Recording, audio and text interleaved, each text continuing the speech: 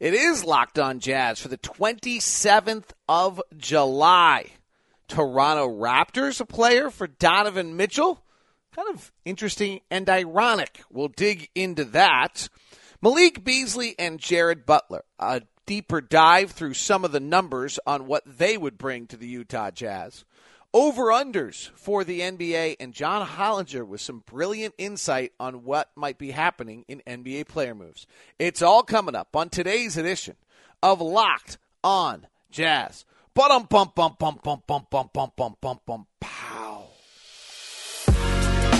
You are Locked On Jazz, your daily podcast on the Utah Jazz. Part of the Locked On Podcast Network, your team every day. How are you? I'm David Locke, radio voice of the Utah Jazz, Jazz NBA insider. This is Locked On Jazz, your daily podcast on the Utah Jazz, giving you insight, expertise, geeky numbers, and hopefully making it way better to be a Jazz fan each and every day. Thanks so much for tuning in and making Locked On Jazz your first listen of the day. We are free and available on all podcast apps as well as on YouTube. And thanks to all of you who've given us a 5-star review. If you haven't, we greatly appreciate it. Or a thumbs up on YouTube. And all those who are part of the YouTube community and conversations, it's great to watch and see all of you interacting and to know the show brings that to everyone. So the latest rumor on Donovan Mitchell is the Toronto Raptors. What's ironic to me about the Toronto Raptors is the Raptors were really the team to me where the Jazz were going to make a trade that would have given them a chance to improve, not to start this rebuild process. The whole entire offseason, I had really looked at the Raptors as that's where you move Rudy Gobert and you come up with like an OG Anunoby or something, and you try to rebuild the Jazz franchise around something other than Rudy. If you're set on trading Rudy, or if you're going to trade Donovan, you trade Donovan to Toronto and you keep Rudy. So it's not surprising that Toronto's name kind of keeps picking up here, in the sense that I do feel like Toronto's kind of not quite there yet with their roster, and there is going to be some pressure we talked about yesterday on the show. Those teams who eventually are going to get into the pressure cooker and have to try to make a move of some sort. And I think Toronto is probably one of those teams that ends up in that circumstance. The trade gets really interesting if you're doing something with Toronto, because when we first talked about it, it was always OG Anunoby or Gary Trent, and you're trying to then build those two around Donovan or Rudy and move forward. The thing about what the Jazz, if they trade Donovan, it seemingly are on the verge of, is this entire rebuild. You're tearing it pretty much all the way down. And I get a bunch of trade packages from people with email, and I think there's something you have to understand. Danny Ainge with the Celtics did something really that's unprecedented. He traded with Brooklyn. He got those 2 number 3 picks in Jason Tatum and Jaylen Brown. One of them was number 1. They traded number 3. And he was able to use those picks to rebuild an entire franchise. That's not the model. That was incredible. That was overwhelming, but that's not the model. The model we're playing with here is what we're seeing Oklahoma City do, what we're seeing Houston do, and that is you're going to acquire a bunch of draft picks from other teams, as the Jazz just did with Minnesota, as they seemingly are going to do with the Donovan Mitchell trade if they make that trade. And you're taking those picks. Those picks are going to be picks that you aggregate, add into packages to go get another player, or picks that you're going to use to fill out your roster.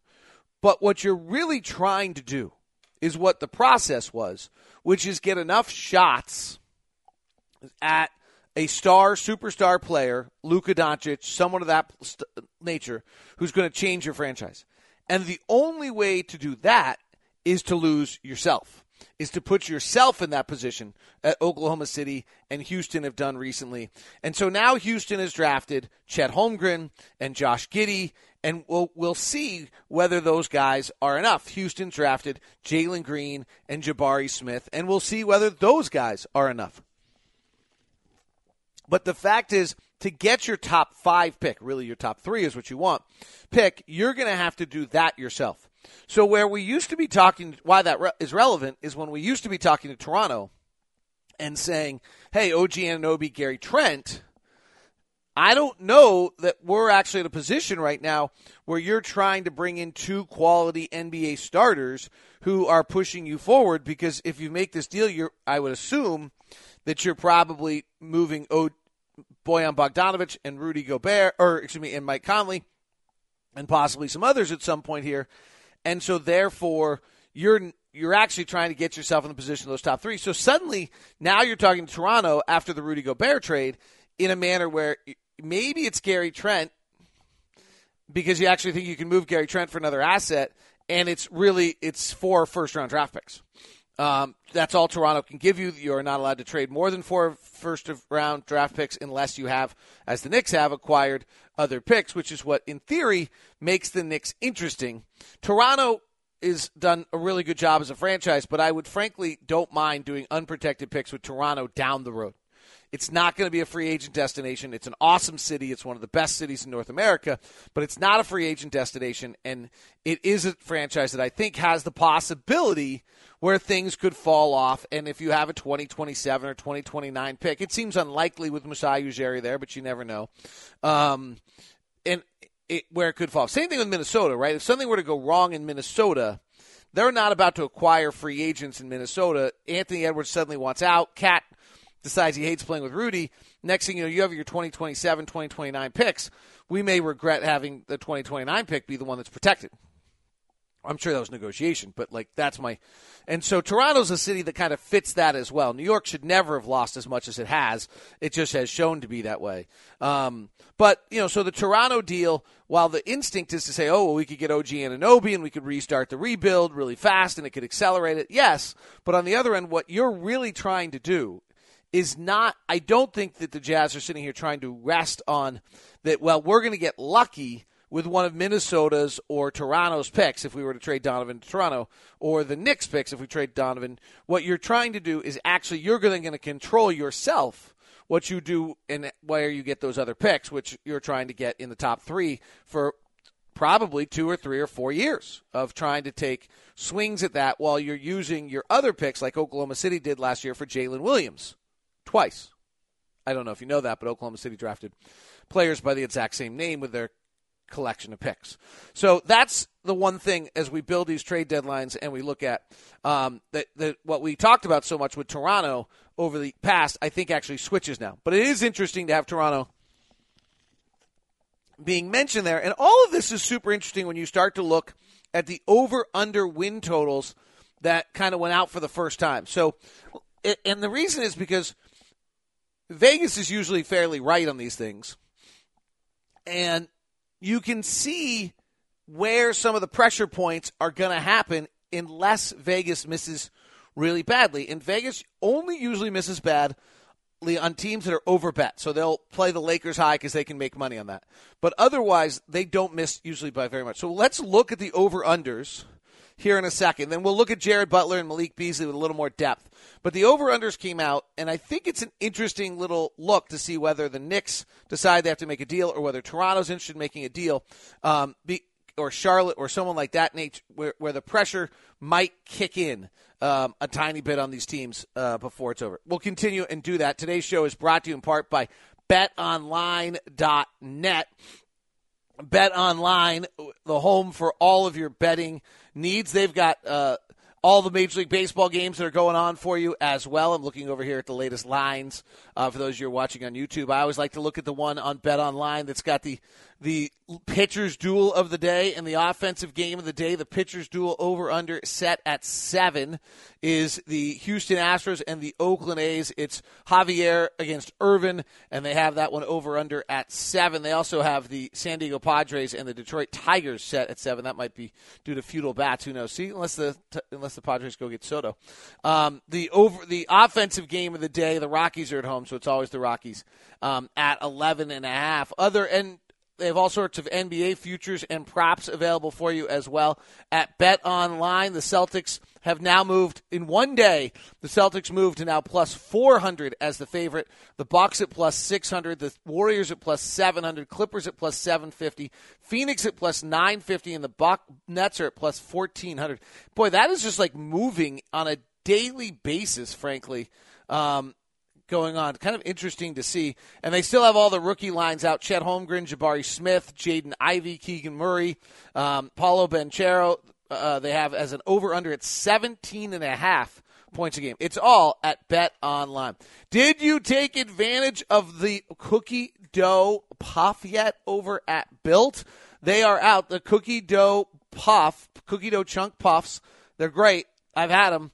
They literally have 3 little pieces of cookie dough sitting there and then somehow have the most incredible macros. That is what makes the Built Bar that great, because it's hard to tell whether it's a protein bar or whether it's a candy bar. 160 calories, 15 grams of protein, and 8 grams of sugar, all in your Built Bar cookie dough chunk. It is just remarkable. While you're at it, you might want to get the brownie batter chunk puff as well. All available at Built. Use the promo code LOCKED15. All right, let's look at the over-unders. Well, let's see where David put the over-unders would be the first thing we have to do. This is disappointing. I think I'm always so well organized, and then I wonder whether or not I just covered it up. I'll have to look here in a second because I have my Malik Beasley thing all the way pulled up, but I will have to find the over-unders for you here in just one second. As it was they're out, and what I think's interesting here about these over-unders are if, in fact, the NBA, everyone's right on this, then what you have taking place is you have some really interesting pressure points that are coming up because of the fact that there are teams like the Knicks and the Toronto Raptors who are at a level in which, you probably are. You're not going to be able – they're not going to have the success they're expecting to have early in the season. And so then all of a sudden there's a huge pressure cooker on whether or not they make the play, have to make a move or not. And that to me is kind of the area where I think the Jazz might be waiting a little bit to see whether or not whether they can, make some progress in some of these deals. Let me see if I can find it. I actually apologize. I had it up, I thought, in one of my windows, all prepared for the show, and can't seem to find it. So now I'm kind of scrambling to see if it's there, and it's not where I thought I could find it again this morning. So apologize for that. Let me see if I can quickly find the NBA over-unders. It was on the lines, and we were off the board, by the way, which is kind of the interesting one. Is that they have us and they have the Knicks and they have a bunch of people off the board for this year coming up, and so that makes it a little funky because we don't have, we're not going to have. So here it is: the Celtics are have the best record in the NBA at 55.5. But let's walk through these. Apologize for that. Thank you for sticking with me. So Celtics are 1 at 55.5. Bucks are 2 at 51.5. Okay, then there's a bunch of Western Conference teams. So the West is dominant again, according to this. Philadelphia's at 50.5. Miami's at 49.5. So, all right, Miami, that's a pretty big drop. Does that force them to try to get into something? They're obviously trying to get into Durant. Hawks are 47.5. The Raptors are 6th at 44.5 on the win total. The Bulls are in the play-in game at 42.5. If the Bulls are in the play-in game after all they did last year and the way they started, there's a huge pressure cooker for them to make a deal. If I had to make a guess right now, if the Jazz wait this out, that's the team I would watch. 8 is Cleveland at 42.5. And Charlotte is 9 at 35.5. And the Knicks fit in there somewhere, but they're off the board. Right? The Knicks and the Jazz and the Nets and the Lakers are not in there somewhere. So as I actually walk through that, we don't know what happens with the Nets, but if the Nets bring everybody back, then you have the Celtics at 1, the Bucks at 2. You probably have Philly at 3, Miami at 4, and the Nets at 5. Hawks get to 6. Now all of a sudden, Toronto's in a playing game. Okay, well that, if the Nets don't do this thing, if Toronto's in a playing game, then they've got to do something. As nice as they love Pascal Siakam and OG Anunoby and Fred VanVleet and all these young players they've developed and the amazing work that Masai Ujiri's done, if they're at 44.5, they got to do something. And if the Bucks are suddenly at 8 at 42.5, and the Knicks are at 9 and the Hornets are at 10, that's going to be a pressure cooker moment. And those are the things that Danny Ainge is waiting for. So, they don't want to give up this, I don't want to give up that, right? But the Knicks don't want to get in the playing game, and nor do the Raptors, and nor do the Bulls. And when you're at that level, you're suddenly going to have to give up another pick. In the West, by the way, Clippers and Suns are 1-2, just to share. Nuggets are 3. Warriors are 4 at 50.5, tied with the Memphis Grizzlies as well. Minnesota comes in at 6 at 49.5. Dallas is at 7 at 47.5 in a play-in game with Luka Doncic. Clippers 1, Suns 2, Nuggets 3, Warriors 4, Grizzlies 5, Timberwolves 6, Dallas 7, Pelicans 8. Boy, those are some good teams. And this is obviously where, the Jazz have seemingly, if they trade Donovan, have made the decision that this was just too much, right? That just to try to break through that was probably too much. Following the Pelicans is Portland at 40.5. Again, Lakers are off the board. Jazz are off the board. And then Kings all the way down at 32.5, which for all their moves would be disappointing. If you're trying to get in the lowest end of the league, if the Jazz are literally trying to be bottom 3, it looks like you're going to have to get below 25 wins.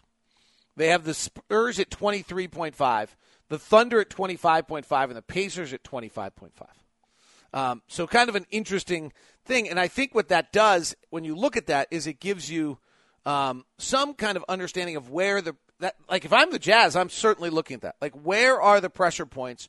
Where do those pressure points kind of kick in and impact teams and make them get forced to have to make moves in this process? The other one, and this is really geeky, it's probably the most important thing we're going to talk about today, but it's so geeky that I'm going to try to keep it simple. But I've talked about this a lot, is where the salary cap is going and how it impacts us. So, on one level, we talked about Rudy Gobert's, massive contract. And I never thought it would be that massive in the sense that the $40 million contract in 2026-27 is likely to be the $25 million contract of today. So the NBA has a new TV deal. All expectations are it's going to be mammoth. Watch the NFL Sunday Ticket deal as it's being done right now if you're interested in this stuff. It's a precursor because right now that is a fight between Amazon, Apple, and Google on who gets NFL Sunday Ticket. And they then show they can get NFL Sunday Ticket and get the viewership. Then they go bid for the NBA, and suddenly the NBA is not a battle of TNT and ESPN anymore. It is going to be a battle of Google, Amazon, and in that world instead to see who picks up. And maybe Disney's going to use it for ESPN Plus, and it becomes incredibly valuable for these. So the feeling is that there's going to be a 50 to 60% increase in the cap over the next decade. It's going to be a $200 million cap. It's going to be a $70 million max player. It's going to be, $20 million is the average salary in the NBA. That's where we're heading. Now, as you cringe and oh my gosh, I can't believe it. Remember that this is all set based on revenue, 51-49. The owners get 51 and the players get 49. So as the revenue goes up, everybody wins, and this continues. What this means that is super interesting that John Hollinger wrote a really long piece in The Athletic about that really only John Hollinger could write is that there are a bunch of players in the NBA who are going to become almost impossible to extend. And the reason is because an extension on a player's contract you're working off the last year of their deal with a certain percentage of raises. But as the cap increases as this absolutely astronomical rate, even players that are under a max contract, their extension will be so much less than if they went to the open market and got a max contract on the new salary cap that no one's going to take extensions. Even somebody like Donovan Mitchell or Ja Morant, who's on a max deal, could end up in a circumstance where they're not willing to take an extension because it would cost them money. And now as a team, no matter what you offer them in the extension, they're going to free agency. OG Anunoby in Toronto fits into this.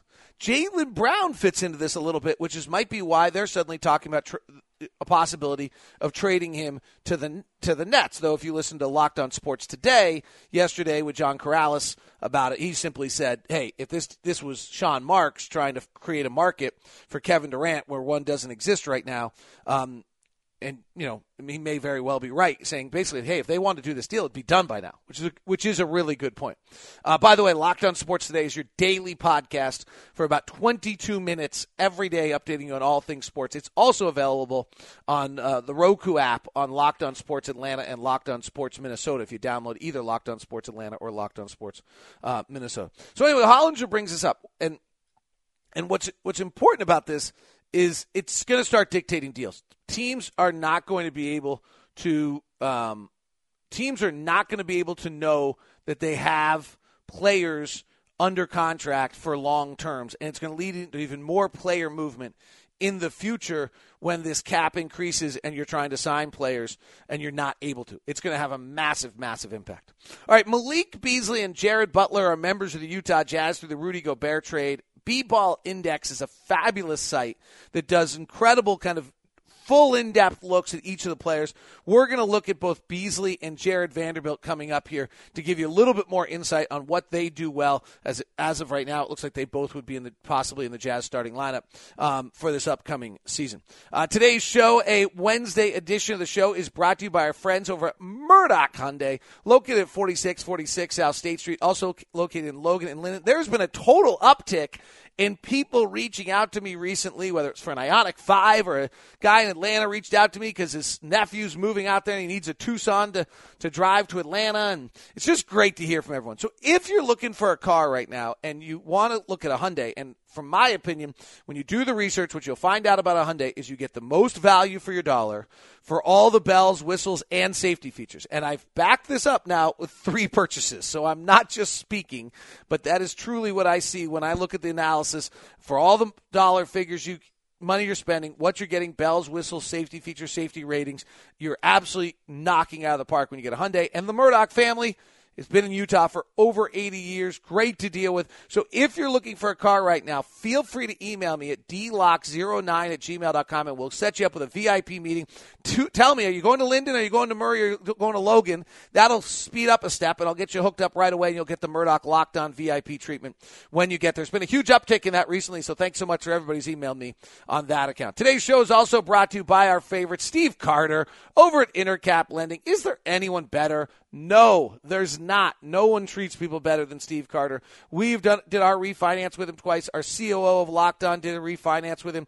Multiple people. And right now the world's getting a little funky. And if you're going to do a refi or something of that sort, you got to do it with Steve Carter. Intercap keeps growing. Why? Because Intercap gets deals done. They service their own loans, long-term relationships, better for the customer. But most importantly, if you think about it, if you're a real estate agent, you don't get paid until the house gets sold. So if you're trying to find someone who's going to get deals done, you want to make sure you have a lender that's efficient, that gets deals done, and gets through all the junk. That's what Intercap does, and our personal loan officer is Steve Carter, and he's just simply the best. So, again, you can email me directly at dlock09@gmail.com, and I'll get you to Steve. Or just call Steve correctly at 385-800-8528. That's 385-800-8528. But please make sure you tell them you're with Locked On so you get the Locked On discount. Intercap Lending, NMLS number 190465. For more information, visit intercaplending.com. Steve Carter's number is 385-800-8528. Thanks so much for making Locked On your first listen every day. Locked On NBA Big Board is there for you, getting you ready for the upcoming NBA draft, or the NFL season is right around the corner as well. Did you catch the NFL Top 50? That was super fun. Brought to you by Bet Online over at Locked On NFL. Who is the player that impacts the betting line the most? We're going to do the same thing for the NBA coming up here shortly.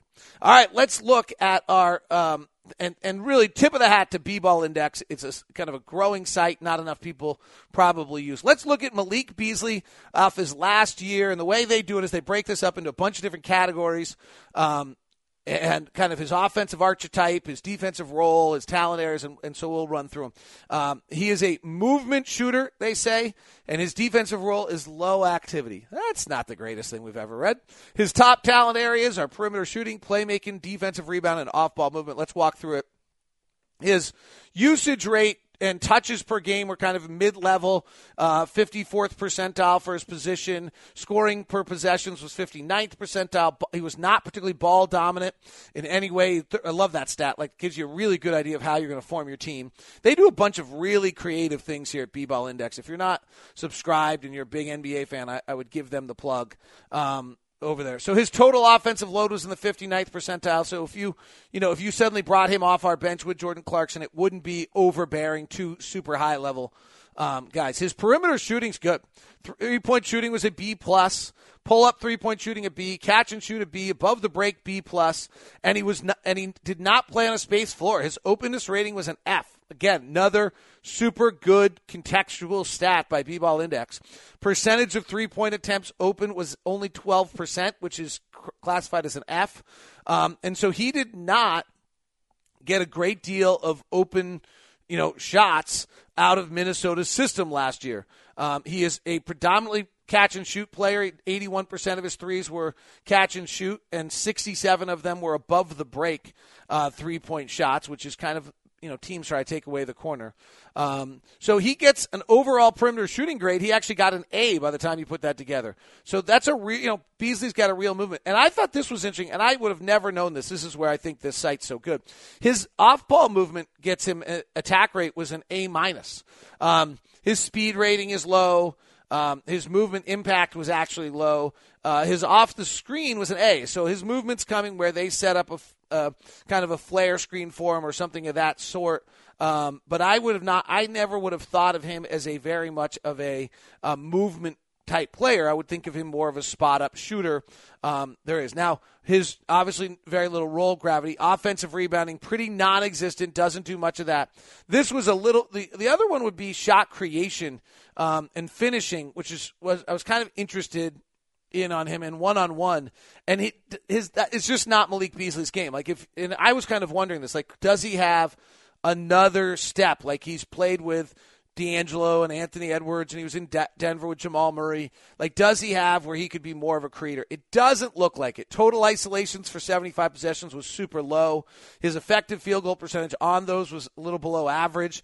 His isolation turnover rate was good because he doesn't turn it over, but he also doesn't draw fouls. So it just doesn't seem like there's a lot going on in him from an isolation standpoint. From a finishing standpoint, not super great either. Adjusted drives per 75 possessions was a D+. Unassisted kind of shots was an F. Does pass out of the drive a little bit, but his overall, shot creation, getting to the rim was not a skill for Beasley. So you really have a spot-up shooter. His overall rim shot making and finishing talent, according to B-Ball Index, were both an F. But what's interesting is some of his playmaking was really good. So if he's driving and playing ISO, he's actually playing it to move it. His passing creation volume, which is in passing efficiency and passing versatility, weren't bad, and his overall playmaking was a B. So that was interesting there. The final one was rebounding. He is not a rebounder. He gets a C- on offensive rebounding and a C on defensive rebounding. And then defense wasn't great. Perimeter defense, his on-ball defense got himself a grading of a D. His pickpocketing grading was a D-. His passing lane defense was an F. His steals per 75 were a C+. And his deflections were the 14th percentile, which got him an F. So he has not had a defensive impact as of yet. So that would be super interesting to see if he does. That's a real tribute to Will Hardy and the coaching staff if he starts to have that kind of impact. So what you really have, if you kind of look at his LeBron rating, another thing B-Ball Index does is take all the various advanced metrics grades. And, he's an A- offensive player, and he got an F for defense. But he got a B overall, which is, probably what Malik Beasley is. You're bringing him in to be an offensive shooter. He's kind of the shooting version of a Jordan Clarkson who's a driver. His overall Raptor grade was a B. His box plus minus was a C+. So, that's what Malik is. That's what the Jazz got in that. The other one is Jared Vanderbilt, who's kind of caught a lot of people's eye, and there's also all sorts of talk that he is beginning to get some trade value as well. Malik Beasley's going to have trade value as a shooter, right? We just kind of outlined it. That's what he is. That's what he does. Jared Vanderbilt's interesting. They're just you're going to see kind of the opposite here. His overall perimeter shooting is just an F, absolutely non-existent. Did not make a pull-up three all year. His catch and shoot's really limited. His total usage, while true usage when on the floor, is is really limited as well. But his off-ball movements is amazing. He gets an A+ for movement attack. He gets an A for speed rating. He gets an A- for movement points. He gets an A for cut share. Like, that's what he does. Now, if he can be your big and roll to the basket, he played predominantly power forward. It doesn't seem like he's slipping on a switch. He seemed to have some impact. But vertical stretch to the rim the way Rudy did, I don't think you're going to get that out of him. He's a little smaller. Offensively, there's no isolation game here. His finishing is not particularly elite. His ball making actually doesn't come out as badly as you would think, but he's moving it most of the time. He gets it. Where he is incredible is his rebounding. I mean, offensive rebounding, he's just through the board. A's. Per 75 possessions, he's in the 93rd percentile. Overall per game, he's in the 97th percentile, so A. Contested offensive rebounds, which is a really interesting another stat there. He gets a B+. Putbacks, he gets an A-, 2.3 per 75 possessions, which is a lot. So really good stuff there. And then on the defensive rebounding, he's got an A- overall, an A in his per-game defensive rebounding, A+ in what they call crashing steal. Not great on contested, right? He's smaller, so if it starts to get into crowd, probably not going to be super. But his overall defensive rebounding skills an A+, and his overall offensive rebounding talent's an A. And then you get to his perimeter defense. On-ball perimeter defense for Vanderbilt's an A-. His loose ball rate's not great, but his pickpocket rate was a B. His passing lane defense is an A. His steals per 75 possessions was an A+. His deflections were an A. His defensive miles, which is the kind of amount he runs and moves, are all elite level. So that's what you're getting there with him. And then his interior defense isn't bad. Super interesting on how he guarded last year.